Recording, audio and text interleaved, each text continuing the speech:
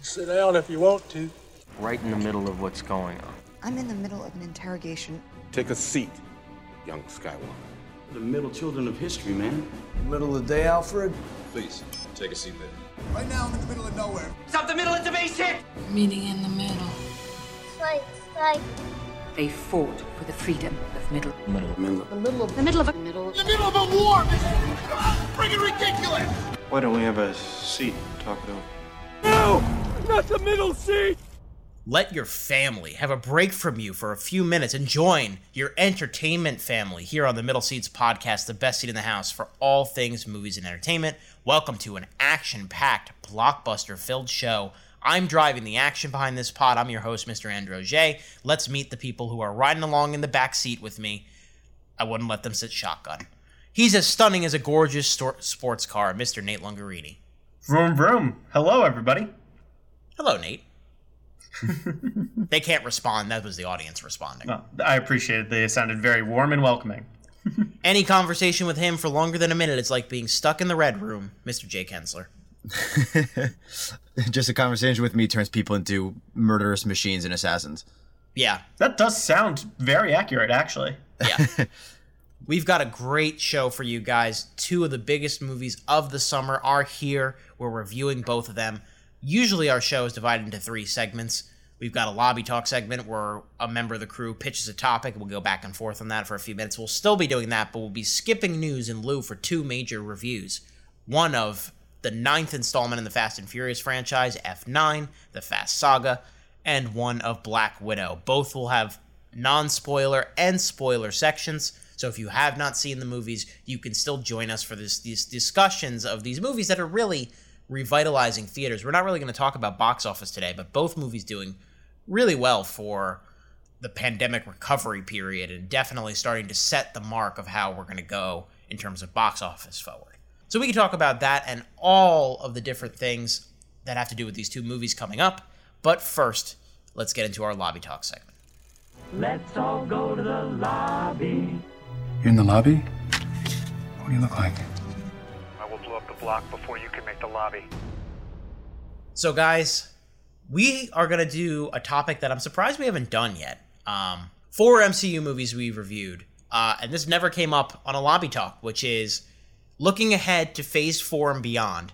Characters that are not in the MCU yet, let's try to cast these roles. Let's try to pick somebody that we want to play a superhero or somebody that we haven't seen in the MCU yet. They can be in other properties like the Fox superhero, saga with the X-Men, or they can be in the Fantastic Four movies, or they could have been in the Spider-Man Sam Raimi movies or whatever. But this is specifically for the MCU version of these roles. So let's start with Jake. Jake, pick a character and then give me who you want to see play them. Oh, yeah. So there's a lot of casting been going on already. I was trying to think of like Spider-Man Sinister Six, but a lot of them have been cast, some of them multiple times, like in the Goblin. Venom's been cast multiple times. Like there's some tough ones to go with. So I went with Dr. Doom, who has two pretty poor iterations, unfortunately, for my guy Toby Kebbell. I like him a lot in Dawn of the Planet of the Apes. But yeah, poor is kind. Yeah. Yeah, I think he's a good actor, but there's really nothing good about that movie. I think we're really due for a really quality Dr. Doom, and I could see John Hamm doing it. John Hamm is super, super suave. He's very engaging for, men and women. There's something about him that you're kind of drawn to. He's got this charisma, but we saw in Baby Driver, he's got this wild, intimidating feature that he can just turn on, and I think he can really play a quality villain. I've never even seen his best stuff, which is supposed to be like Mad Men, but the things I have seen him in, I think he could totally fit. Oh, he could totally nail Dr. Doom and his menacing aspects, 100%. I love him. I love him in general. Like, he needs to show up in more things. Like, we had that one little bit in Bad Times at the El Royale. Yeah. Way back when, but that was a while ago, and he was not in a lot of that movie. A little fun fact about him, kind of adding to the conversation. In a world where the Fox X-Men movie continued, that series, he would have played a character called Mr. Sinister. Oh, okay. that was teased at the end of X-Men Apocalypse. Obviously, that never came to fruition, but also was going to be teased directly at the end of New Mutants, but they cut that scene because New Mutants kind of exists in this apocalyptic wasteland where it's in between. It's in between the end of the Fox franchise and the beginning of whenever the X-Men enter the MCU. But I completely agree. I think, there are a lot of fan picks for Doctor Doom, and it's usually a John Hamm type, where it's like somebody that's like casually suave and charming, but also can play sociopathic, but with like a sardonic wit too. And he's shown he's been able to do comedy and menace, like you were saying, Jake. Yeah, I think this checks all the boxes. I think that would be a really good casting. And I'm really excited to see how they eventually integrate this character into the MCU, because from what I know about comics, he's a major deal. And like, we haven't even touched him yet, and it's been 10 years. Yeah, he's one of their big bads. He's one of like the top dogs out there. I mean, I don't know if he's on a Thanos level as far as destruction, but as far as menace and overall chaos goes, he's like up there with Magneto and all those big players that are reoccurring. So we're definitely due. He's kind of comparable to the Lex Luthor on the DC side, where he can like, you know, take over the world, but also run for president and have a shot, like right. Which or John Hamm just rule a planet. Yeah. He's done that in the comics. Right. Nate, let's go to you. Yeah. So after the MCU collected all the Infinity Stones, you got to move on to your next set of things. And this one, it might be a little cliche, but it's been talked about forever. Marvel needs to collect its Chris's. Let's get Chris Pine in the MCU. It's got to happen.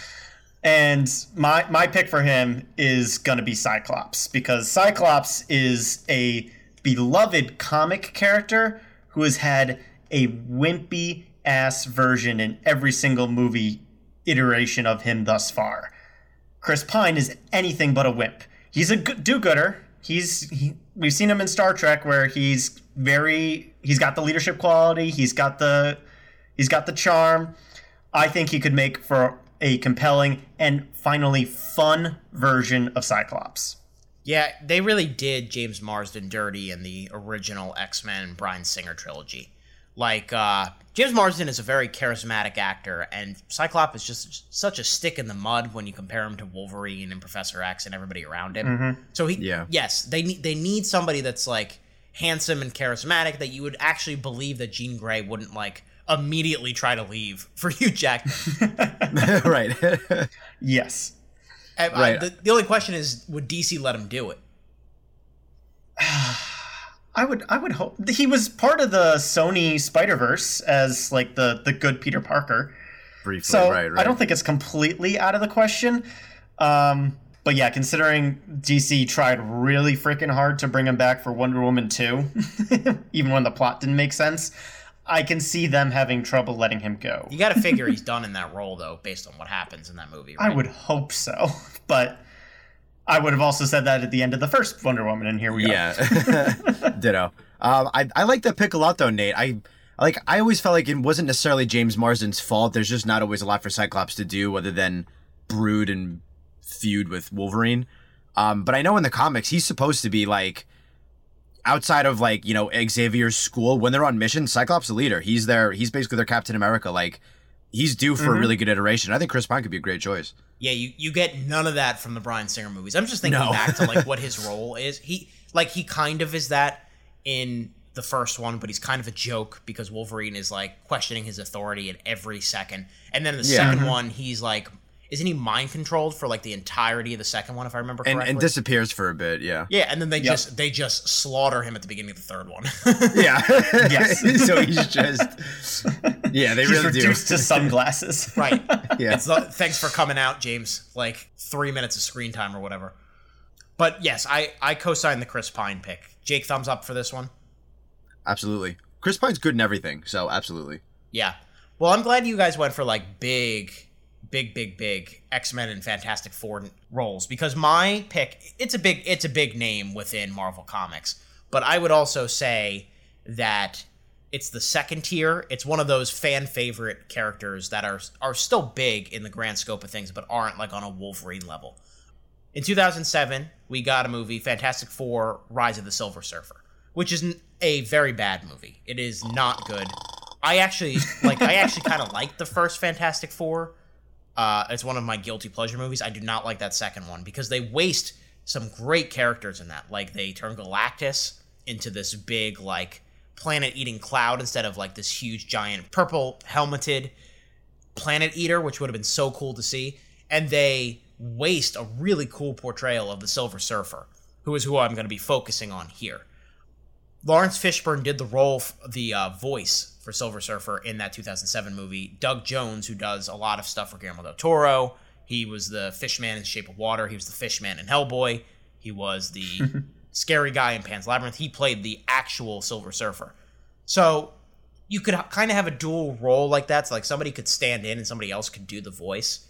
The character of Silver Surfer, you need an actor that can be stoic. He can be menacing at times, but he also can be kind of introspective and also just kind of brilliant and carry the weight of the world or the universe on their shoulders. Like, this person takes on so many different roles in the like grand scope of the Marvel universe where they just know so much about the universe, and you have to believe that an actor can portray that kind of gravitas. And somebody that came to mind for me that would be really good in like a voice role for the Silver Surfer is Lakeith Stanfield. Somebody that can really bring this big dramatic heft to it, but also can find, you know, these depths and dimensions in this humanity, kind of play the alien, but also play the human side of what the Silver Surfer might be too. So that was somebody that I was looking through the list of movies that I've watched over the last 5 years and trying to find a perfect match. Everybody wants Keanu Reeves for Silver Surfer. I wouldn't hate that. I think that would be kind of cool as well, but I think that's a little obvious. I think Lakeith would be such a good fit for... Yeah, that's a very interesting choice. Yeah. Between the two, I would pick Lakeith as well. Yeah. You also need this kind of mysterious kind of voice as well. So, like, I think Lakeith can definitely pull off the stoic yet engaging. He would have to do some flexing for sure, but I think it's a good choice overall. I'd definitely be curious about it. Yeah, this is a character I'm a little less familiar with, but in terms of personality trait, yeah, Lakeith Stanfield has had some conflicting roles. We just reviewed Judas and the Black Messiah, where he's a very troubled character, and Silver Surfer being both like the guardian of this huge planet-devouring monster and also trying to be a decent guy at the same time. That could work. That could work really well. Yeah, and they, like, I'm trying to think back to the 2007 version. They can keep the character design. Everything about the Silver Surfer worked in that movie. They just have to kind of, like, make it work. Put him in a good movie. Yeah, right. Like, and Lakeith is a really good choice for it, in my opinion. So those are some of our MCU casting. Let's see how right we get it in the next couple of years. Probably we're going to go for 3, but it's still fun. It's still fun to look at. We'll roll the tape back if any of us makes it big, and then you can pay us at this email address. Yeah, we should set up a Venmo. Don't worry. We'll circle back to MCU stuff when we review Black Widow in about, I would say, like a half hour from now. But for now, let's talk about the 9th installment in the Fast and Furious franchise, the 10th overall. Let's talk F9. Y'all ever thought about the wild missions we've been on? And now we got cars flying in the air? Jacob is Dom's brother. You always say never turn your back on family, but you turned your back on me. Ready. So how do y'all want to play this? Fast. We going on. We going on. Ready. Brother against brother. This should be interesting. Man, we messing with magnets now? If you woke, don't wake up. Whoa. We are the... I don't want to die! F9 comes in the year of the 20th anniversary of the Fast and Furious franchise. Who would have thought back in 2001 that the Fast and the Furious, Vin Diesel, Paul Walker, directed by Rob Cohen, car racing melodrama, I guess you would call it, kind of action movie, I think is fair, would turn into this multi-billion-dollar franchise with a spin-off, 9 proper installments, and a 2-parter possible finale coming in the next few years. F9, of course, was originally supposed to be released pre-Memorial Day 2020, has been pushed back many times. It's kind of, I would say, by a sizable margin, the biggest movie to come out since the pandemic hit in terms of theaters. I mean, you could argue Tenet, you could argue Godzilla vs. Kong, but this is the one that is going to bring back the international audiences. Directed by Justin Lin, who did installments 3, 4, 5, and 6 in the franchise, left to do a Star Trek movie, and now is back. Obviously, Vin Diesel back, Michelle Rodriguez, Jordana Brewster, Tyrese Gibson, Ludacris, Nathalie Emmanuel, John Cena as the villain, as his Dom Toretto's brother, Jacob. We'll get into the mechanics of that in a bit. Charlize Theron is back as the villain Cypher. Helen Mirren returns. A lot of new parts of play, but also the old faces, and a lot of craziness. If you've seen a Fast and Furious movie, you know what you're getting with this. We'll get into the specifics of what happened in a bit, but first, Nate, right off the bat, what's your relationship with this franchise, and what did you think of this 9th installment? Let's see. These movies are all about family, right? So if Fast and Furious was my family, it would probably be at least 5 generations apart, like cousin of cousins of cousins. That sound right? I've never been particularly attached is really what I'm getting at here. I remember seeing F6 where like this franchise really built up a whole lot of hype of like, oh my God, these things are ridiculous now. You have to see them just for how crazy they can get. And watching and being like, okay, yeah, that was a thrill ride. What's next? And then it just kept on going and going and going. So now in terms of this movie, it's the same thing. So all the stunts are crazy. The situations they find themselves in are completely nonsensical. Cars are either killing machines in one moment and then the softest cushions for people to land on in the next moment. It's not going to make sense. If you're going into the movie thinking it's going to make any sense, where have you been for the last 8 years, right? Yeah, 8 to 10. Yep. Mm-hmm. I don't know.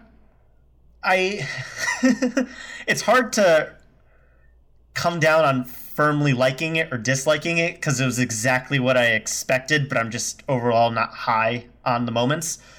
But I will say that Vin Diesel continues to be my least favorite part of these movies, and I'll leave it at that. It's a pretty common criticism that I've heard. Jake, it sounds like you have a similar thought on the series from what I've heard talking to you, and probably also a similar thought on this specific installment. Mm-hmm. Yeah, this time around, blonde beards unite. Ayo. I'm the same way. I'm frequent listeners are probably thankful that we're finally reviewing this so we can move on and stop hearing me say the same things over and over again.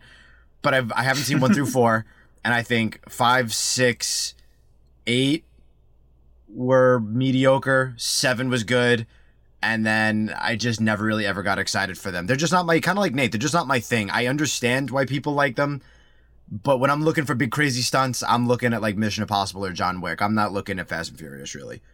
So that being said, 7 is the only one that I think is genuinely good or that I actually thoroughly enjoyed. And 9 does not stand out either. 9 is going to blend with 8, just like 6 and 5 blend. Like, I don't know. I think it's just, like, they're just fine. They're entertaining. They have their flaws. They're utterly ridiculous to the point where, like, physics, that's kind of irrelevant at this point. We're in F9 now. So, there's just certain elements that I can't get behind, and there's certain characters that are, like Nate said, Dom is frankly ridiculous, and there are points where I'm like there was one point, I'm sure we'll get into spoilers, where I'm like, oh, logistically speaking, they just killed Dom Toretto. I know that's not the case, but logistically speaking, he's dead. He's dead Again. Twice. He's dead a 3rd time. Like, there's just no reason that this guy's alive. I'm sure it's more than 3 times. In this movie alone, I counted a good 3 in being generous. Like, I was like, come on, guys. And also, I might be the minority here, but in the theater, there was a decent amount of laughter. My audience was enjoying this, which was pleasant. It was pleasant to have a fun audience enjoying a movie. Even if I was not with them, it was fun to have that experience again. Generally, these were people who must have liked this franchise. There was a bunch of guys with their girlfriends and guys with their guy friends and me. And But a lot of people were laughing at Tyrese and thinking, like, I don't know, most of the time he was on screen, they were laughing, and his jokes really didn't land for me. I was like, your jokes about being invincible are not as funny as Ryan Gosling's in The Nice Guys. And I don't know, he just wasn't working for me. The action I felt like I had kind of seen before, except they're trying to top themselves. So I don't know. I was under the impression that it was mediocre. The fact that you pinpoint Furious 7 is an interesting one to me, because I'm definitely higher on this franchise than you guys are. It is all about tone for me when it comes to these things. The movies are very clearly in on the joke that they're bad, and they get away with a lot because of that. They deliver on spectacle, and they deliver on stupidity, and I think both can be valuable in different ways. But the one thing that they lack at this point is actual genuine emotional investment, which is something that Furious 7, which I think is the franchise's apex, and I don't think it's ever going to like circle back around to what that movie was. It was such a cultural moment. It was a huge box office hit. Of course, it had the extra little kick of that being Paul Walker's last one, and then doing the really nice and touching tribute that really could have been a series finale if they wanted it to, but money talks, so they kept going. And everything that's come after that, I think 5 through 7 are better than you guys give it credit for. I think those movies are really fun and well choreographed action movies. I generally am of the same opinion as you on 8 and this one. Hobbs and Shaw is pretty fun, but that's its whole separate thing. Justin Lin coming back, he's got a good eye for action moments. This movie is never boring. This movie will never be accused of being boring. There is so much going on. I know, funny in the way, not that like Jake is saying, I agree that a lot of the Tyrese material doesn't land this time around. A lot of the comic relief is just kind of like hackneyed at this point, but it's just so ridiculous. And my girlfriend and I were among those laughing our ass off at the movie, so Jake would have hated us, I think. But I just would have felt alone again. We got to go see the movie together, Jake. I feel like this is happening a lot between I had a good time with this, but I am not gonna stand for this movie and argue for this movie. There is serious franchise fatigue kicking in. Like there are things that it's trying to get away with that just don't work. The story is such an afterthought to the point where it's actually towing the line of insulting. Like you can get away with plot holes, but there are some here where I'm like, you need to at least try to explain this. Like, just throw me one line of dialogue, please. And a big point that I think will be a good pivot point for us to get into specifics is this movie has a lot of familial drama in it. And I know the other ones have family drama in it, but this one is just, it is so much. It is so much. It's a soap opera. Right. It is so much. It's a soap opera with car chases. Right. It is. Get him, Nate. Well, what do you mean get him? I agree. I know, but he's yelling, so now I got to amp him up. Yeah. It is so much Vin Diesel, and it is so much John Cena's character, and it is so much the flashbacks for that, where the acting in those flashbacks were all brutal to sit through. Yeah. And there's a lot of that stuff, and it honestly takes away from the final grade because it distracts from the stuff that I really want to see, which are the absurd action sequences, which for the most part for me worked like they were supposed to. Exactly. Like, I'm in total agreement there. If you want to pitch yourself as the campy, ridiculous movie that can get away with anything, then they needed to invest way less time in all of these flashback scenes. I didn't mind the first one, and then like there was the breakup moment where Vin Diesel's younger self and John Cena's younger self separate, where I'm like, okay, that at least tracks for me. I can get behind that as a plot motivator. And then every time we go back, it's just like, nope, this is working less and less with each time we flash back here. Pick a lane, to be frank, if we're going to do highway analogies here. Be fun or be a soap opera, but trying to mix the two together when I'm already kind of off the boat here with this franchise did not do it any favors for me. I was pretty bored of them by the end. So I will use that B word. Yeah. Two notable housekeeping things before Jake, you jump in again. Vinnie Bennett plays the young Dominic in this movie, which there are a lot of flashbacks that take place in the 1980s. We won't go into specifically what happens in those flashbacks till spoilers, but like that kid who plays young Dominic somehow makes Vin Diesel look like Shakespeare. He is brutal. And then this kid that plays young John Cena, Finn Cole, he's not much better. And he doesn't look like John Cena, like, even in the slightest. Neither of them look like their respective characters. I thought the guy who played Diesel looked closer, but yeah. They're bald. That's the only similarity. One of the fine. characters, we can get into it later, but one of the characters literally says the only thing that combines the two is a similar chin, right? Their jawline. Yeah. Is the only thing that makes them look like brothers. And then second point, this is the first movie in the franchise that is not written by a screenwriter named Chris Morgan, who has done everything since Tokyo Drift. So he's done 3, 4, 5, 6, 7, 8, and Hobbs and Shaw.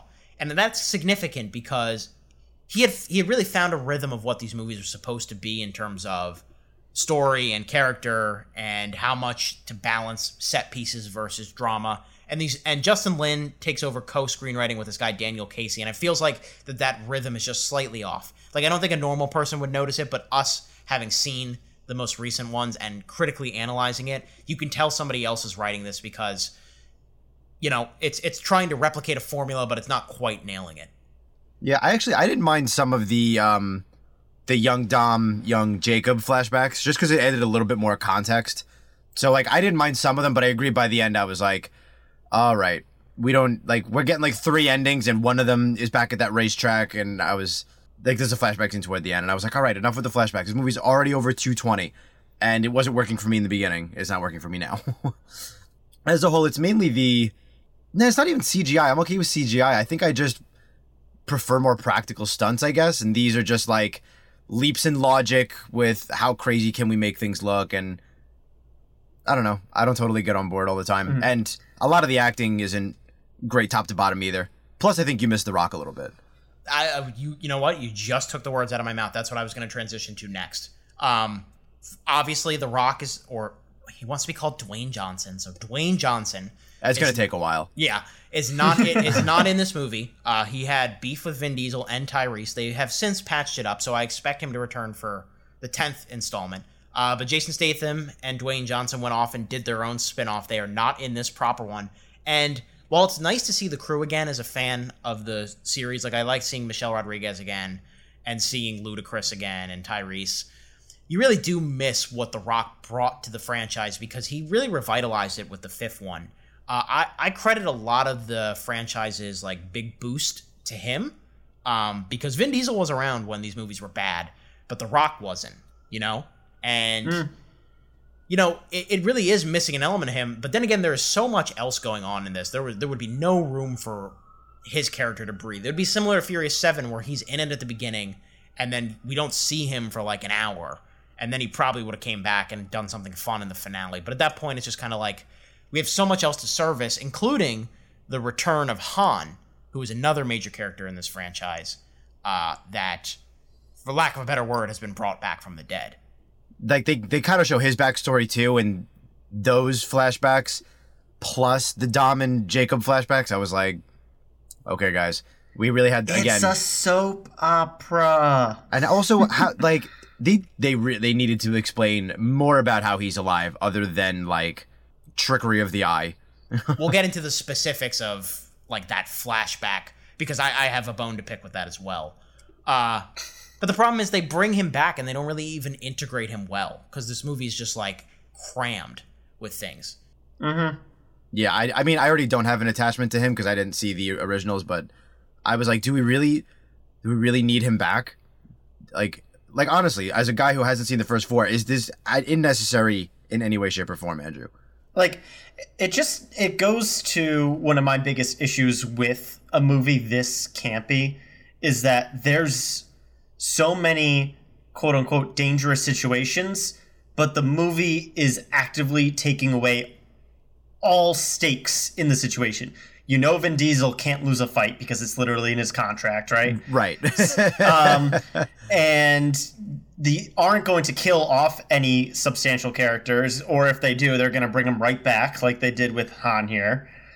There was just nothing to grab onto as to why I should care why this body is flying through the air and is going to get caught by this car. Right. Because I know how it's going to happen before the wheels even lift off the ground. So you extrapolate that over the entire course of not just this movie, but this series, and it gets really old really fast. Yeah, and spectacle could only carry you so far. And you can make similar comparisons to superhero movies, you know, where, yeah, characters will die and then come back or whatever. And you're probably right, and that might be my own biases speaking out here, but at least I care. Yeah, you know? and there's more to the execution. It's hard for me to care about any of the characters here because they're all just very one note. And when they try to go emotional with it, it falls flat in his face because it's relying on Vin Diesel and similar acting skills. I think a better comp than superhero movies is like, and this is a very modern franchise with its culturally diverse cast, and the reason they bring back Han is because he's such a fan favorite, and of course he's another piece of cultural diversity that they can add to this very That's true. international cast. But the better comp from superhero movies is 80s action movies where Schwarzenegger would run into a room, there'd be 50 guys, and he would mow everybody down. They'd all be shooting at him and miss. You know, that kind of thing. Like the invincibility of those characters that don't really have any depth whatsoever. We're not attached to them in any way beyond just the visceral thrill of seeing them do theme park ride stuff. And if you're willing to go with it that way, great. Like that's what this franchise is at this point. It has lost, like I said, by Furious 7, that was the last chance that this franchise had at actual emotional gravitas. The rest, we're just here for the action and the stunts now. Jake, I think you undersold it a little bit earlier. I think that there is some really good practical effects that are around CG. Like, you know what I mean? Yeah. Like there are a lot of good car crashes in this. There's a lot of good stunt driving. It's the use of magnets. Yeah, but that's the point. Like you see the cars blow up, but it's all lent by CG. So I half agree with you and half disagree with you on that point. And that's really what it comes down to for me. And we should get into ratings here and transition into spoilers because there is a lot of like minuscule things that we can pinpoint that we can't talk about now. But basically, it comes down to whether you're willing to go with it or not and how much you're willing to go with it. And I think our ratings are going to vary on that. If you're just joining us for the first time, we operate on the seat scale here on the Middle Seats Podcast. If we think a movie is perfect with no flaws whatsoever, we give it a Royal Throne. If we think a movie is really good but has major flaws, we get a plush recliner. If we think a movie's solid but has some major flaws, wooden seat. If we think a movie is bad but with some good things in it, damp lawn chair. Horrible movie gets a sleazy outhouse. And then we also label whether you should take a bag of popcorn into the theater to see it in theaters as opposed to waiting at home. Obviously, there's only one option for this one. Some of the past reviews we've done, you can watch it at home or go to the theater. Right now, you have to go to see F9 on a big screen. Jake, you have to go anyway. It's been a year. Yeah, yes. That's a great point. What's your rating?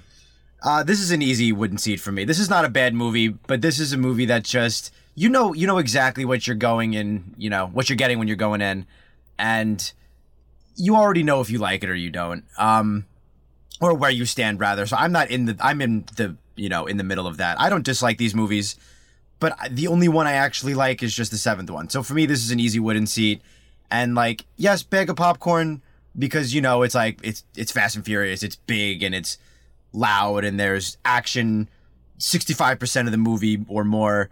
Like, it's basically all it is. It's go action. Here's a little bit of plot to move it forward. Go action. So like, you go see it in the theaters, but honestly, I also think you would probably be okay if you missed it in theaters and see it at home. I still feel like the theater experience is always better, but you still kind of get the gist of it at home, I think. So I'll always promote theater and I'll say bag of popcorn, but yeah, this movie is just, leaps in logic to get to the next action scene and basically just trying to shove entertainment down your throat and shut your brain off as long as possible. And that's fine, but only for so long. So the 9th installment of this, I don't know. The only way I want to see, I'm going to see the 10th one regardless. We're going to review it in 3 years. But the only way I really want to see the 10th one is, go ahead, grow a set of balls and go to Jurassic Park.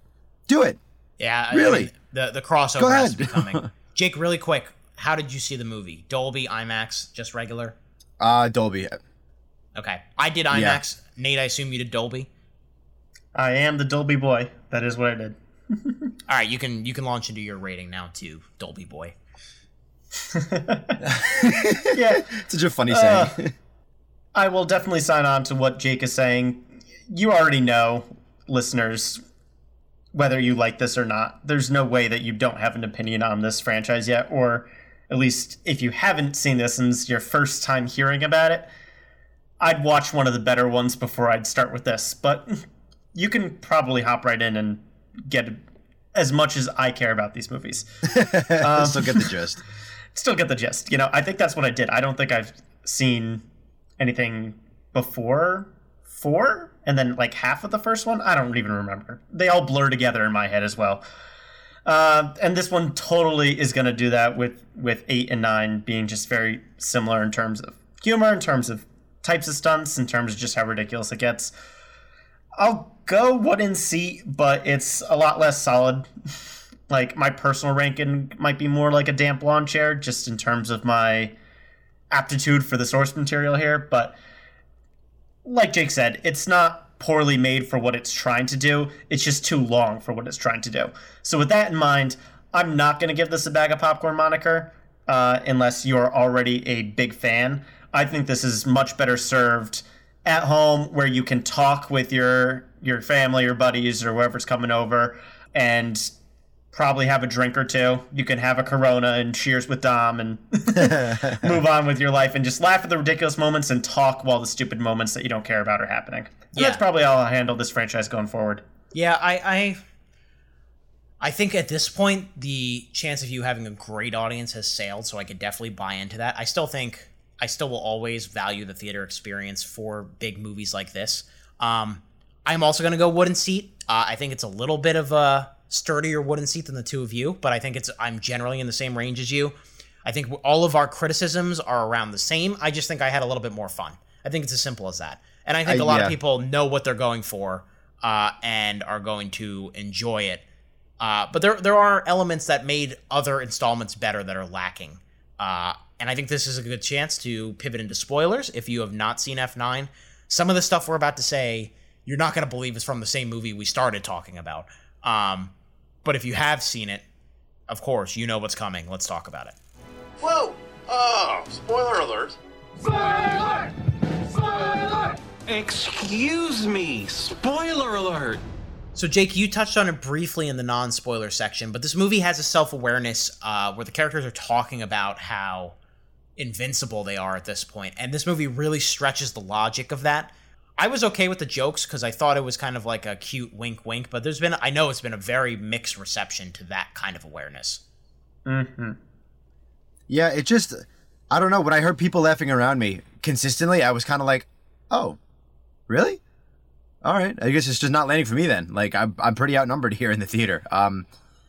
But it's some of that, like Tyrese has made me laugh in the past, as is Ludacris. Like, I think they kind of have a fun, repertoire going, but I don't know, they didn't totally work for me in this movie either. They were just kind of there to be the hype men / stunt men / muscle, astronauts, kind of. Astronaut, sure, yeah. / comedic relief. Like, they're just kind of there for whatever the plot needs them to do at this point.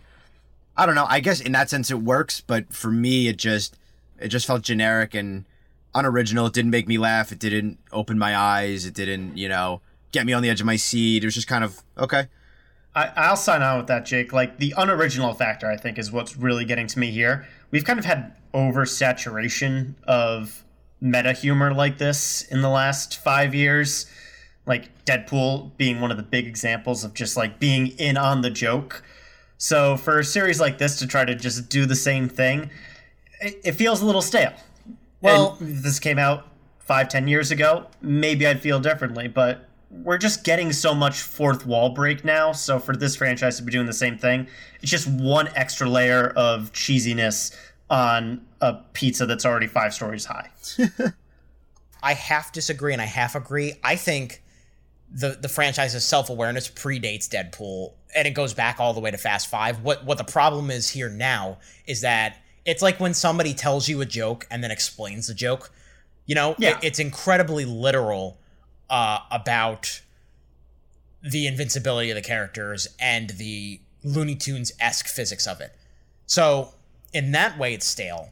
But I think it's just continuing what it's been doing, just explicitly saying it now. Yeah, because, I understand the jokes, and I honestly don't blame them for trying. Like Nate said, it's a relatively popular thing to be doing right now for some franchises, so I don't blame them, especially with new writers. Where can we take this? But Andrew kind of has a point. When you joke around about being invincible, and then you have Dom fight off like 15 professional soldiers on like some rig above water, and then he plunges in and like is rescued and is after okay. He pulls chains to bring the building around him. But like also, why did he have to like go back and sacrifice himself? He could have just went with everybody. That was the big thing for me in that sequence. Like, I don't know, but it's got to be something about family. Michelle Rodriguez's character is standing there the entire time. She's supposed to be leaving while he buys them time. Right, that was the whole point. He stopped. Yeah. She just watches the whole That thing. was a problematic scene for me. He stopped to quote-unquote sacrifice himself, and she watched the whole thing, and then he dies, but then she saves him, and I'm like, this all could have been avoided if you ran. Yeah, but and like he's throwing people into the same water that he survives. You know, nobody else lived and all that. It's just a dumbass scene. Yes, that's why I'm like, I know you're joking around about being invincible, but like you kind of made your Dom character invincible. So yeah. Let's rapid fire some of the stupid things in this, which there's a lot of it. The space stuff, it was fun enough. I didn't have an issue with it. Again, it is going on the internet and taking the joke literally and doing that to an extreme, but everybody's been asking them to do that. I was fine with that. They're like some of these other plot reveals, like they don't even try to explain that whole Cardi B reveal, which is like it just I happens. didn't know if like she had appeared in a previous movie and I just missed it. No, just flat out shows up armored truck. Okay. Honestly, that was one that I scratched my head at and just kind of went, whatever. Right, all these video girls just happen to have armor and are able to break him out. Like they did, like nobody could tell that all of these like armored soldiers are like 5'4" and are like, you know, packing booties, you know, like and like not the right height or structure. Right, that's what I'm saying. Like, so that was a big one for me. Mm-hmm. Helen Mirren's character is completely nonsensical. There was just no reason to bring her in. That actually made me chuckle. Though. I loved her. Maybe my favorite of the movie, though. Okay. Her basically what ends up being a cameo, right? Like, yeah. I really fully either forgot or wasn't expecting her to be in this. So when she showed up, I was like, all right, I could ride with that. She's so clearly not driving. It's adorable. Like, yeah. She's very clearly talking to him. I will give that scene the fact that it felt the most tame out of all the big stunts. You know, it's just back to street racers being street racers and thieves instead of international super spies. So I guess that's going back to its roots. Yeah, I think they try to get in at least one per movie. So to get Helen Mirren to do it, I was kind of like, all right, there's an element of fun to this that I can get on board with. But like Mr. Nobody and the whole bit with Han protecting this girl and also coming back from the dead. That was dumb, right? I didn't get on board for any of that. It was such an unsatisfying explanation that I just kind of was like, whatever. He basically was like, Kurt Russell has his ways, and the audience went, I believe you. It is not good. It's not good when a franchise explains something, and I'm more confused than I was when I came into waiting for the reveal. Like, I still don't... chalked it up to like visionary trickery. Like, yeah, right. Like, okay, what? he doesn't have a single scratch on him anywhere. Like, we saw him crash. If I was Lucas Black, I would be super confused as well. Like, yeah, that whole explanation, same thing with the similar to Cardi B. Honestly, it happened, and I kind of just scratched my head and went, "What? Never mind. It's probably not important."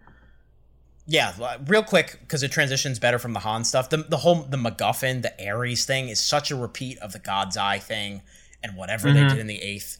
It's so nondescript that it's so. Again, that's what I'm talking about. Almost insulting, where it's like, oh, what? Like, why? Why do we even need this? Like, just make it a revenge story. Like, why does there have to be more to this? Because I guess you gotta get like that. Didn't F6 do that, where it was just like one guy trying to take down the Furious Squad?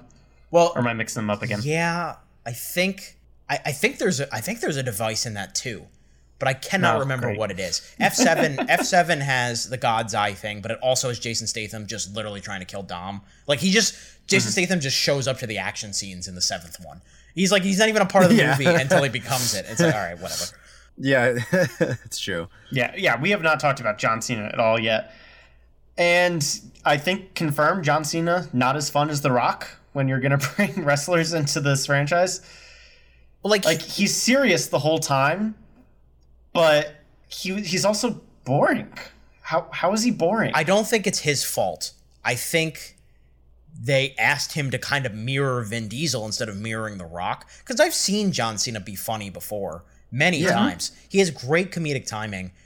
But he's given nothing to work with here. He's playing this guy who already is like a sad sack little brother who appears to be really bad at his job. Like, we never see him be good as a secret agent or whatever he is.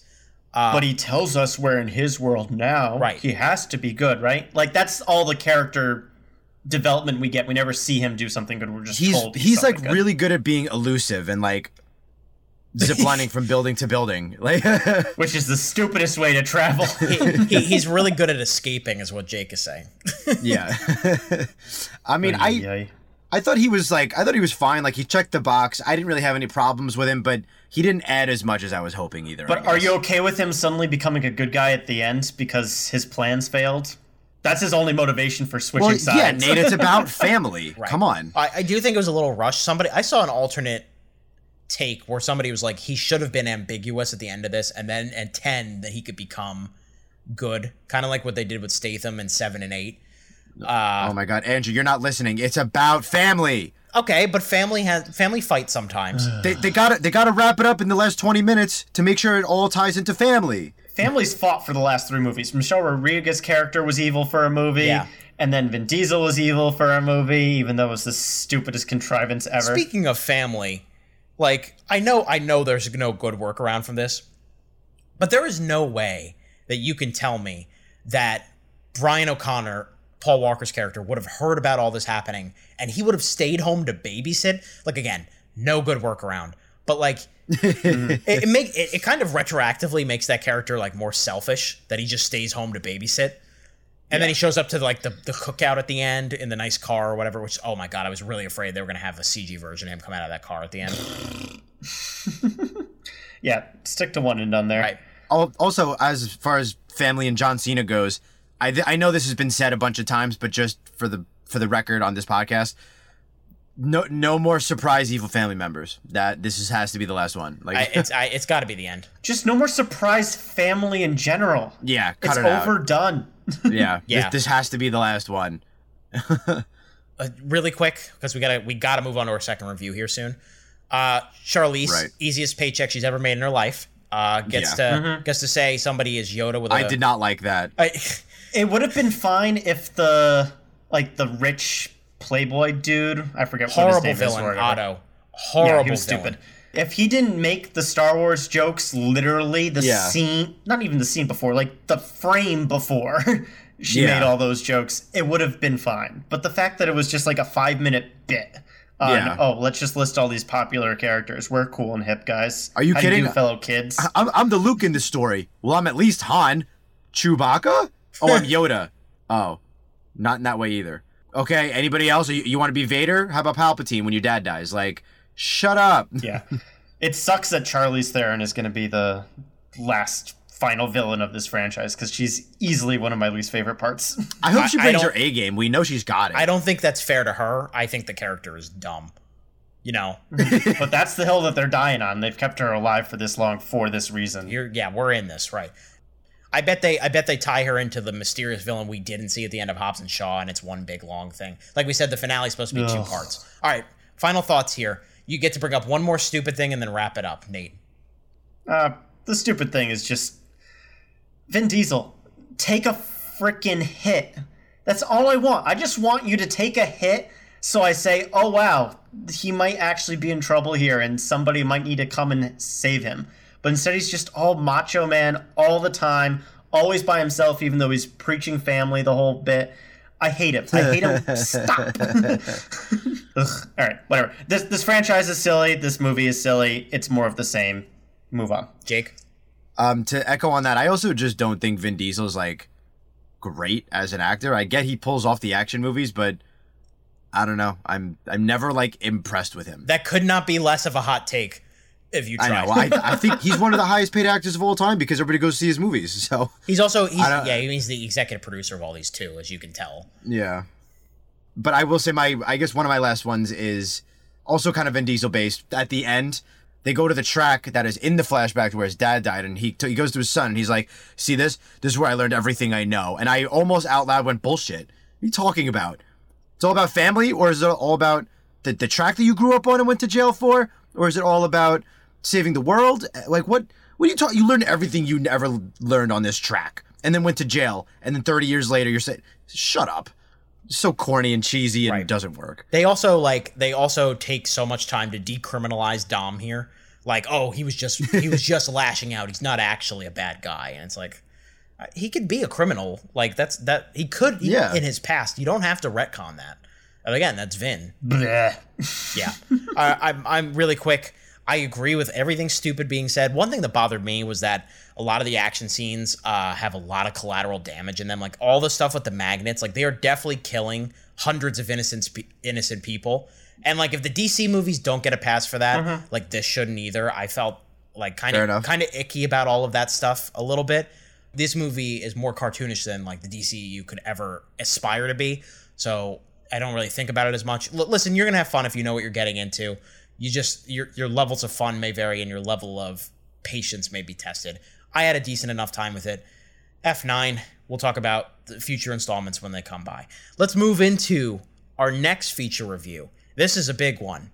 If F9 wasn't big enough, this is even bigger. Let's talk about Black Widow. We have to go back to where it all started. My girls are the toughest girls in the world. Put your seatbelts on. She's such a mom.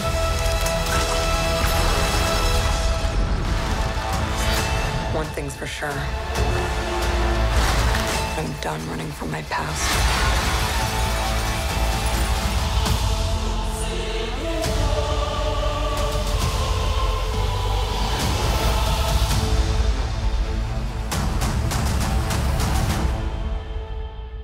Black Widow is the 24th film in the Marvel Cinematic Universe, the first since July of 2019. Spider-Man's Far From Home, of course, a little thing called the coronavirus pandemic, kind of negated a lot of the releases. Black Widow was supposed to come out the same month as F9 in May of 2020. It has been postponed at least 3 times, I think maybe 4.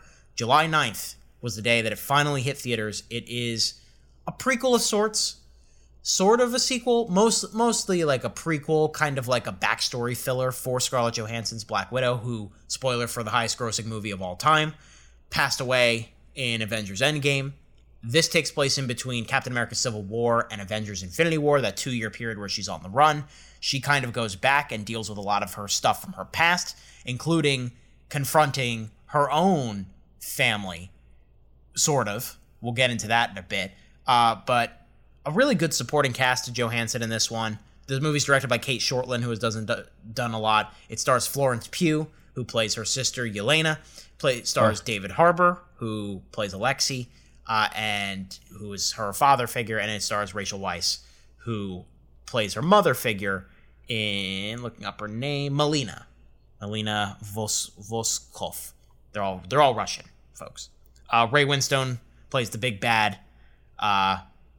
Couple of other important persons. William Hurt back as General Thunderbolt Ross. Let's talk about Black Widow. Nate, were you satisfied? Was it worth the wait? This movie, I feel like, is going to draw a lot of, I want to say, like, unnecessary criticism just because of the timing of it all. Not only did we wait for this movie for COVID, but we also got this at such a weird stage in the MCU where it feels like it should have came out in chronological order for us to care as much, you know? Because this is Black Widow's origin story, if you will, like her really coming into her own, but we already know how her story began and ends. So it's a little bit of a bummer in that regard, but the MCU can't go back in time and release this 5 years ago, so that's where we are. Would you call it an origin story? I would call it like I would more call it like a solo film. You know what I mean? That also deals with her origins in a way. Yeah. It's a combination of all of them. In terms of the movie on its own merits, it's an entertaining movie. I really like the supporting cast. I think that these are all really fun, new additions to the MCU. Really great characters. I think I finally caught on to the Florence Pugh train that you guys have been choo-chooing for the along, last brother. couple of years now. She was fantastic. If you didn't see Midsommar, then you missed the train at its first stop. You caught it eventually. Yeah, Little Women was the propulsive one forward for most people. Yeah, so her character was super fun and gave Florence a lot of ways to move, both in the dramatic role and the comedic role, and she absolutely slayed it. David Harbour was a lot of fun. All the rest of the characters, Scarlett Johansson included, are a little bit more serious, even more serious than the typical MCU movie would be. There's a lot less quips in this one, for sure, and a lot darker themes, especially in the intro that we'll get to. So overall, I enjoyed this movie. I thought it was solid. It was about what I expected. Yeah, it really boils down to, when you already know how the story ends, is the story compelling? And unfortunately, I don't think it's as compelling because of the timing. Jake?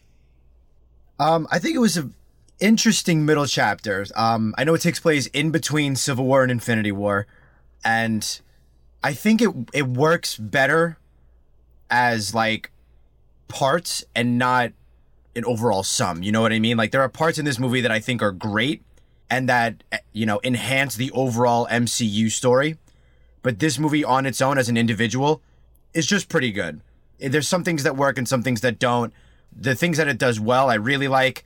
And then there's some things that were really, really lacking. Most of the stuff revolving around villains, bad guys, evildoers, and antagonists was lacking, like, quite a bit. But giving Black Widow her time to shine as, you know, at front and center, and going into her background and her origins and her family and what happens and what all of that means, and giving her a little bit of redemption, was all done really well.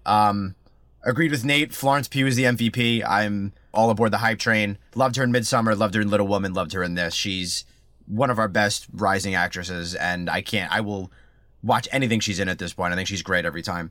Also love David Harbour. He was a pretty close second. He's just a lot of fun. He's goofy, but, you know, there's a little more to him than that. He's deeper. You can see he's insecure, even though he can toss a tank with one hand. And then after that, I agree, the supporting cast gets a little bit weaker. The overarching themes in the MCU work here, but on its own, it's just kind of decent. It could be better. The point that you guys are making about its placement in the MCU, I think, is very valid. I saw a proposal on Twitter a couple of days ago that I really liked, and it basically said that Black Widow should have come out when Captain Marvel did, and you could have removed Captain Marvel from Endgame. You could have found a different way for Stark to be found. You could have found a different way to defeat Thanos at the end. So, like, you know, you fill in all this information about Natasha right before she meets her end, and that gives it even more impact. Not that there was already plenty of sadness to go around when Natasha died in that movie, but this would have even gave it, like, way more. You know what I mean? Just because, like, this fills in the blank spaces that we didn't know about her. It does a really good job wrapping up her backstory and having her confront her demons, and it has a really good backbone to it in terms of control and girl power and independence, confronting all the mistakes she's made so that she fully, not that she wasn't already, but she fully transforms into the hero Avenger. I think pretty much all of that stuff works. I think all the supporting cast stuff works, like we said. I generally agree. It's a lower-end Marvel movie for me, but I still had a good time with it. I think it's entertaining. I think the action scenes are fun enough. It has a good sense of humor. I think momentum is huge for this movie. I think it gets off to a pretty bad, I would say outright bad start for the first half hour or so. It's kind of a rough first act because they have to set up a lot of stuff. The villain is exceptionally weak, like maybe second worst in the MCU behind Thor: The Dark World's Malekith. And that's not Ray Winstone's fault. That is the intentional structure of the movie, which we'll talk about later again. The pacing is up and down, but there's a pivot point halfway through, and I'll just say it's like when David Harbour becomes more involved, that the movie really picks up steam when it puts all of its characters in the same room, when it starts to make the plot move a little bit more forward.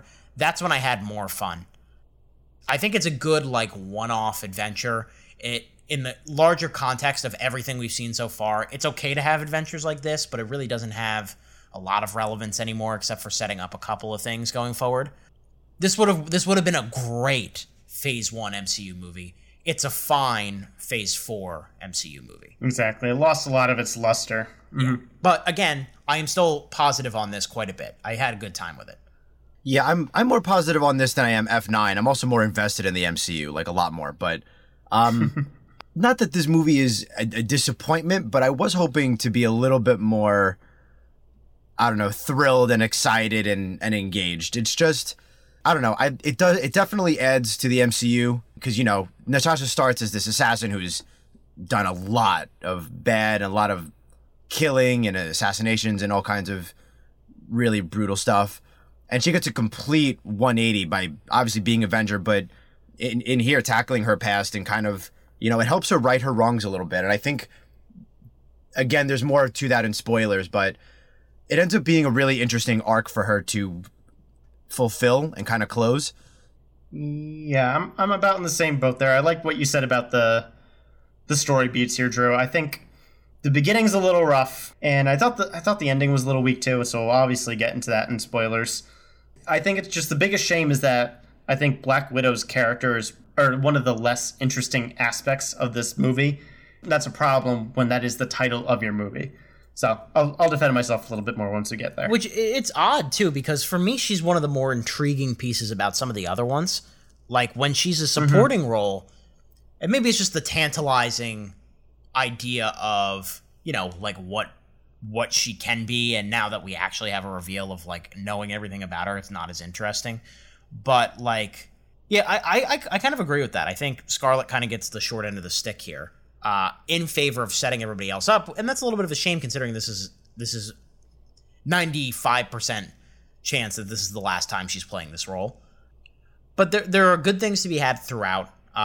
One thing I thought was really cool and that I liked what they eventually did with it was the Taskmaster henchman villain, who is basically this kind of robot-esque android thing / mysterious person behind a mask that can mimic the actions of all the Avengers when you upload it into their system. And I thought that made for a cool couple of, like, action moments. I disagree with that one a little bit. I feel like that was wasted potential written all over it. But spoilers for that one. Yep. This, I think we can go into ratings because, like, all things MCU, it needs to be expanded upon in spoilers. I'm not going through the seat scale again. Jake, what would you give Black Widow? So this one I was a little more torn on. So I'm going with a high-end wooden seat with room for improvement. I could see this movie being better a second time around, or, you know, upon rewatches, seeing that it adds to this a little bit or adds to that a little bit, or things that might not have worked or felt weird the first time were better the second time. So this could be promoted to a plush recliner in the future, but right now I'm sticking with the high wooden seat. And same thing, go see it in theaters, the bag of popcorn moniker. You know, I know Disney Plus has it for $30, but Go buy yourself a movie ticket and some popcorn and see it in theaters. It's worth it. There's some pretty good action. You know, Marvel is top of the line with money, so you're gonna get your effects worth. Yeah, we'll take it from there shortly. And Nate will take it here. Yep. I'm also gonna give this one a wooden seat. Between the two movies we reviewed tonight, this is definitely the better of the two. Yeah, agreed. So just because they share the rating does not mean that they share the level playing field. I will give this one the bag of popcorn moniker. I do think this is just the overall more universally enjoyable movie. And I will say that, obviously, if you do your prerequisite Marvel homework before seeing this, you're going to have a much better time. But I also would say that this is not one that requires it. It does stand alone on its own pretty good, and I think there might just be like one or two things that you need like your nerd friend to explain to. But for the most part, I think you can go into this fairly new to the MCU and still have a good time with it. And I think it will make people watching this through the first time in chronological order make a little bit more sense. But on its own merits, I'm going to go wooden seat. Enjoyed it, but I think this could have been better than what it was. I'm kind of like Jake where I'm in between. I don't know. I think for consistency's sake, because I'm looking at other MCU movies that it's around, I'm going to go like low end plush recliner on this because I did find myself pretty entertained for the vast majority of the film in the second half. Again, it's going to be a thing where I agree with pretty much everything you guys say in terms of criticisms. But I just had like a better time with it, I think, which it seems like that's a common theme for me in general. I just enjoy movies. Nate and I are all cynical over here. He's been deprived for a year. You're gonna have to give him a little bit, listeners. I don't get him think back so. on his... I think I would still have this opinion pre-pandemic as well. It's just odd that this is coming out now. It's odd when it sits next to all the Disney Plus shows as well, because I feel like this would have benefited from a longer format as well. Like, this could have worked better as a miniseries than a solo movie, but we've been waiting to see her have her own movie, and it delivers on the spectacle it needs to. It's a satisfying, if not fully satisfying, end for her character, and a nice tease to what's to come. Like, it pretty much has all the same problems that most of the MCU movies do. And we'll get into those here in spoilers. If you have not seen Black Widow, obviously tune out now. If you have, let's jump in. Whoa! Oh, spoiler alert! Spoiler! Spoiler! Excuse me, spoiler alert! So the way the movie is structured, and the MCU has gotten a lot of flack for their villains in the past, where they've been criticized for having weak villains. I don't think that's been true for a while. Maybe since Guardians of the Galaxy 2. I mean, there are some that have been kind of weak, but this is back to old MCU days with Dreykov, played by Ray Winstone, who we don't even see interact with Natasha until like the last half an hour of the movie, because his location is a big part of the mystery of the movie, which I found odd. Yeah, it would have been nice to at least even get some flashback scenes where she has to... Where she's not a child. So we know just how menacing this guy is. Because, yeah, there needed to be some interaction prior to that moment. Because just meeting him for the first time, it wasn't working. It was like... We didn't do that with Kill Bill. Even though they probably shared the same amount of screen time. We still had build-up to get to that point. Right. And they did such a good job setting up the threats in front of Bill that it kind of built his mystique for him. Right. This is just kind of like there's Taskmaster and then lesser Black Widows than our Black Widow, and that's it. Yeah, he's basically like, his whole menacing reputation is like he's hard to find, he's the man behind the curtain who's in charge of anything, and also he's hard to find. And we're like, okay. And so, as we find out, hard to kill. Right. I don't know how pheromones work in the real world. That seems a little far-fetched to me. Even as far as like structuring your villain goes, if you're going to have this plain, not plain, but this average ordinary man, with no superpowers, you have to, like do it Civil War-like a little bit. Daniel Bruhl is constantly implementing plans to take Avengers down and set them up. This guy's just like hiding in his castle in the sky, sending his woman assassins out to kill people, and I don't know, like twiddling his thumbs in his office, kind of. I don't know what he's doing. Yeah, right. Like, it's just not memorable. Although I will say with the pheromones thing, the moment, if I'm gonna pick one moment to remember about this movie, it's Widow breaking her nose on the table. Like, oh man, that was pretty graphic for gross this. And like actual unique solution. As opposed to just fighting and shooting and kicking and whatever the rest of the action 100%. Like, yeah, I will give it the creative part there of, like, how to outsmart the bad guy. That's up there in terms of just unique ways to do it.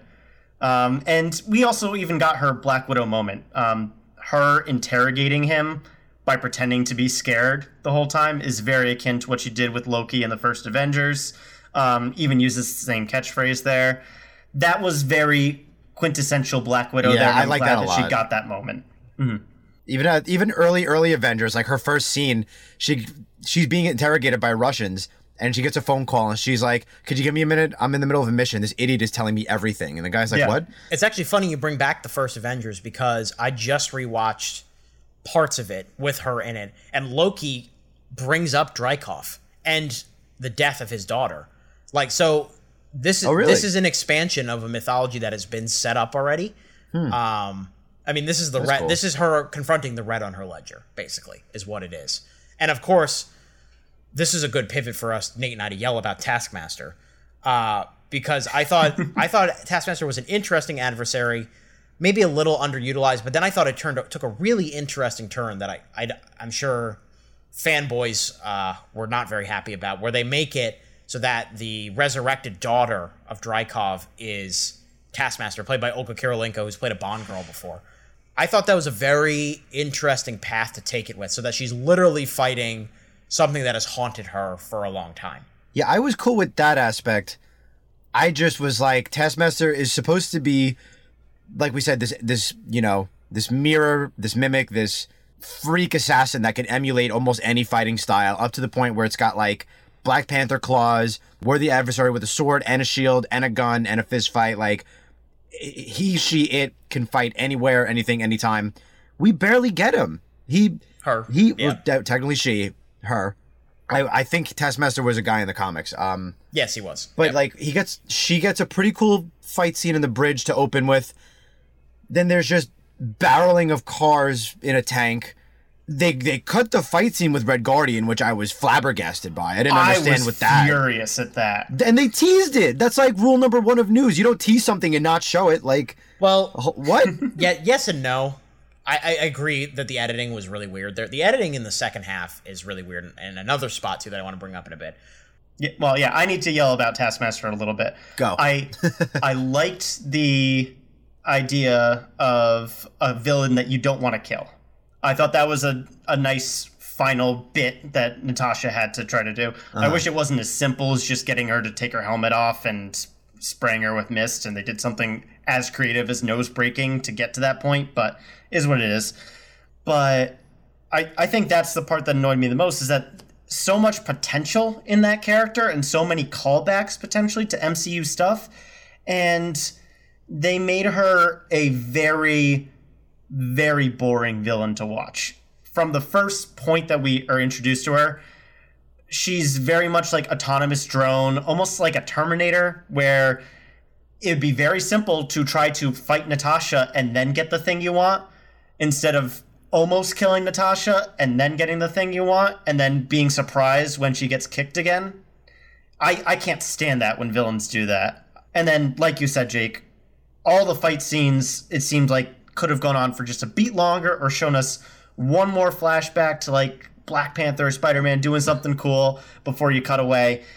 But they were all just so short. It just left me wanting more and frustrated that we didn't get more, especially with David Harbour, I think. Yeah, I was excited to see, going into this movie, I was excited for Taskmaster's fight scenes. And I thought they were pretty lacking as a whole. Right. This movie in general, as is the case with a lot of MCU movies, and this is one of the shorter ones. This is just barely, I don't even think it's 2 hours and 20 minutes.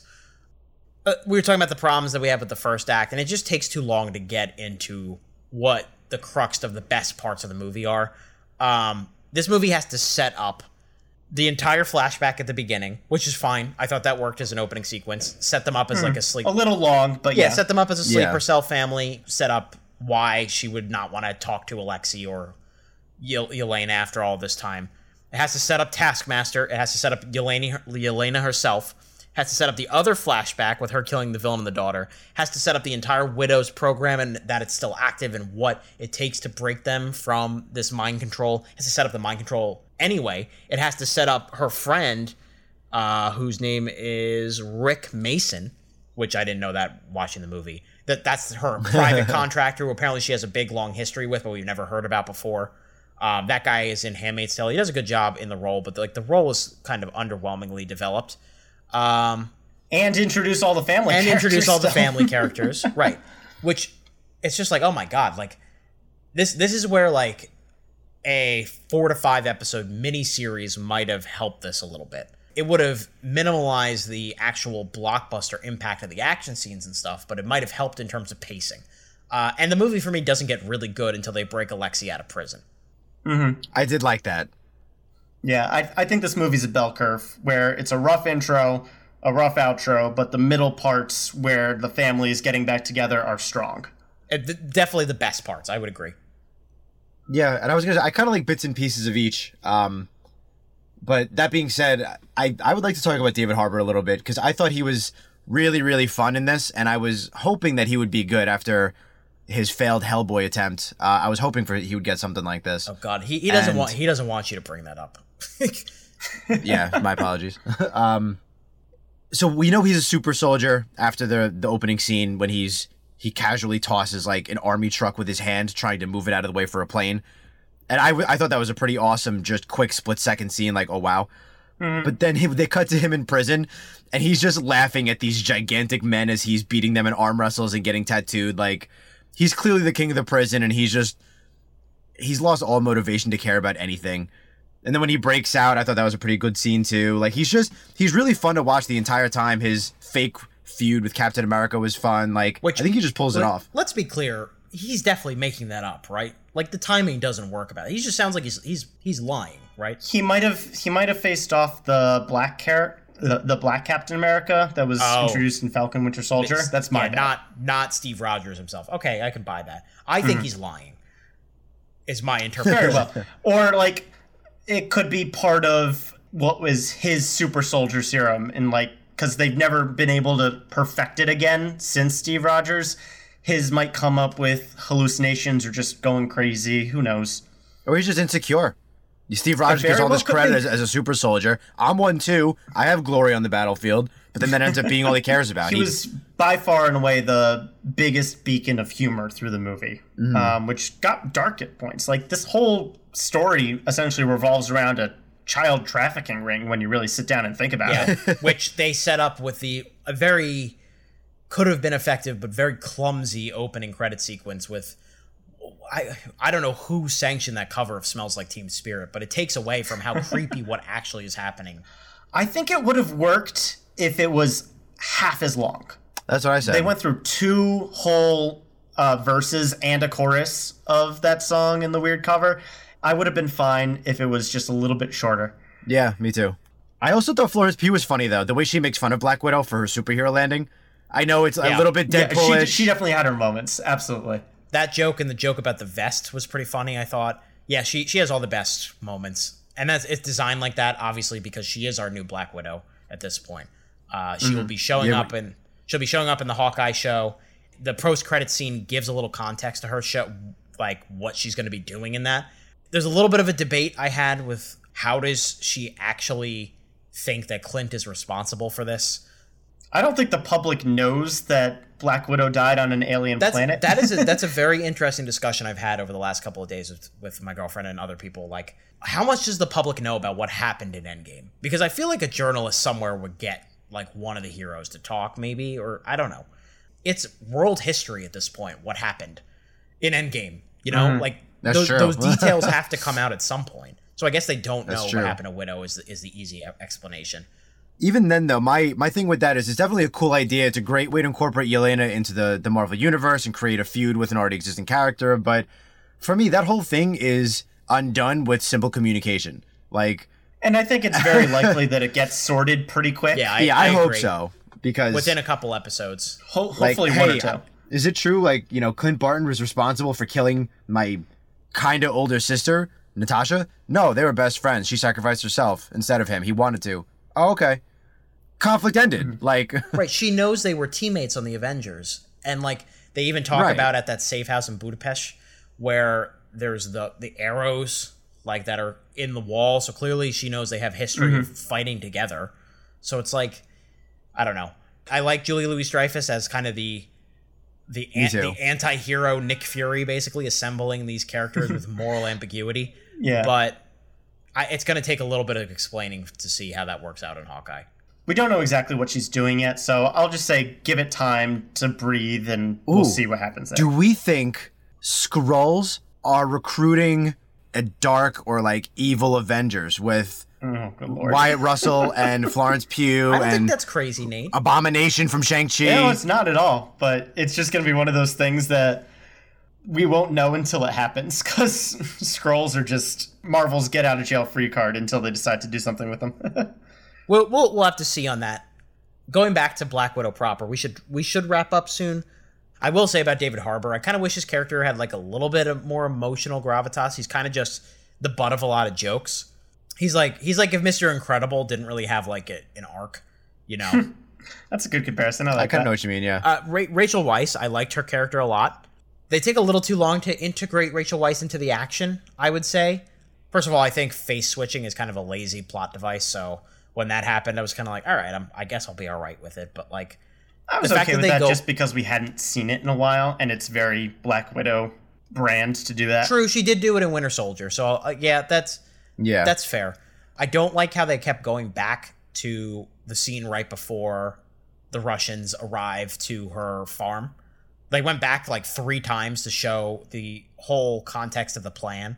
Where it's like, you're treating us like an idiot right now. Like we could figure out what's going on pretty clearly and without going back in time. You even brought up the fact that editing was kind of weird throughout this movie.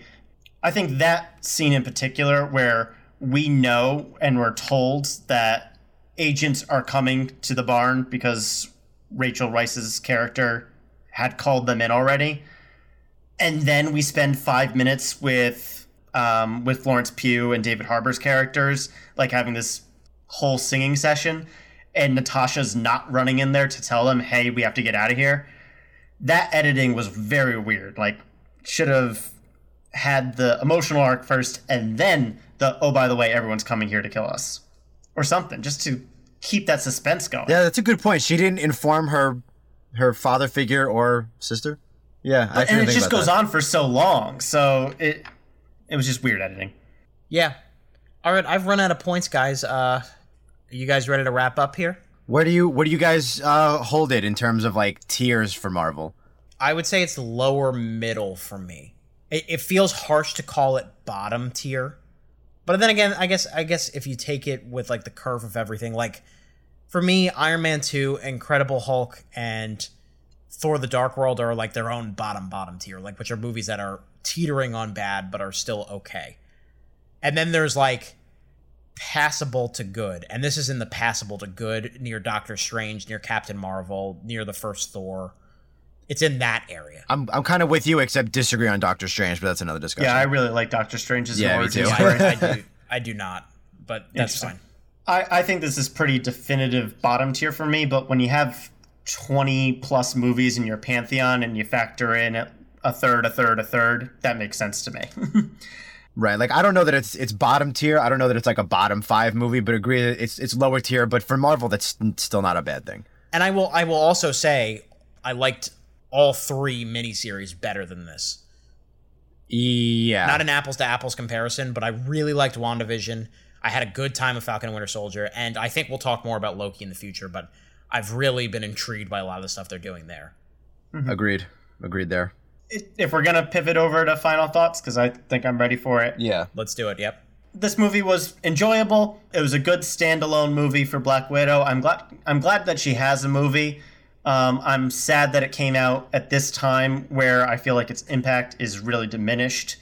I would have really wished this movie was more solid, good spy movie, and not just a hodgepodge of different aspects of Natasha's life. We can always hope for a better movie. This is the equivalent of landing in the superhero pose and then calling yourself a poser after the fact, I guess. I don't know. Nice. Leave it there. Wouldn't see for me. Enjoyed it, but excited to see what Marvel does next with the rest of Phase 4. Because this definitely feels more like a holdover than a new direction. Yeah, and Jake, this is one of 4 MCU movies to come out this year. We've got Shang-Chi next and the Eternals. Yeah, it's then, nuts. Of course, Spider-Man, No Way Home. I think history will show that this is the least impactful of the 4, no matter good or bad, right? Yeah, I'm like Nate said, this is a bit of a holdover, refamiliarizing yourself with the material almost. Like it's been a couple years now, not including miniseries. So we're back in theaters. We got a familiar face. We got some familiar action. Now we're going to get 2 new introductions, and then we're coming way back with a big Spider-Man movie. Move forward with my final thoughts like Nate was as well.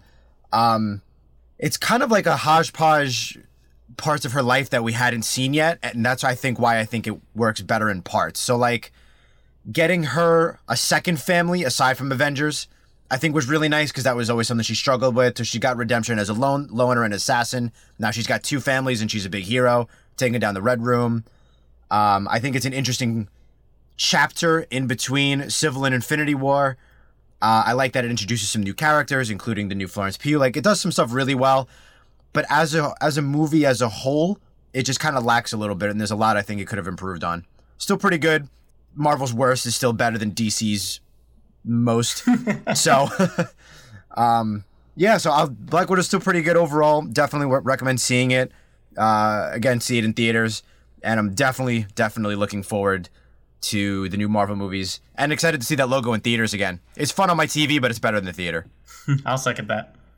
I'm glad this movie exists. I think it justifies its existence enough in terms of filling in some backstory for one of the most important characters of this entire series. Mm-hmm. So it won't be discussed. You know, when we're talking about the MCU as a whole, it will be kind of a footnote.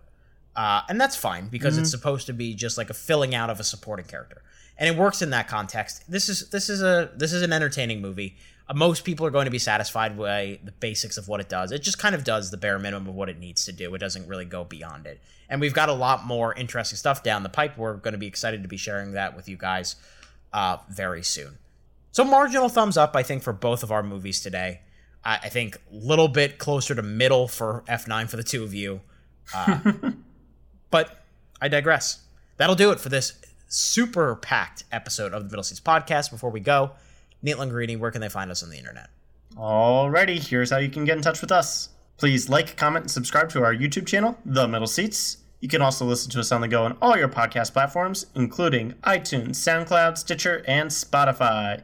For questions, comments, and updates on the show, keep an eye on our Facebook, Instagram, and Twitter, all at The Middle Seats. And if you like what you hear and you want to see more content, let us know and spread the word. We've got more summer movie reviews coming down the pipe very soon. We're excited to share that with you guys. We've got a lot of movies coming out in the next couple of weeks as we start the transition to fall sooner than later. It's gonna come soon. Then we'll have the Oscar movies to talk about and some of the big blockbusters of the winter. And then 2021 will be over and we'll all be another year older. So congratulations. For Nate Langarini and Jake Hensler, I'm Andrew Auger. Keep that seat warm, everyone. We'll be back soon.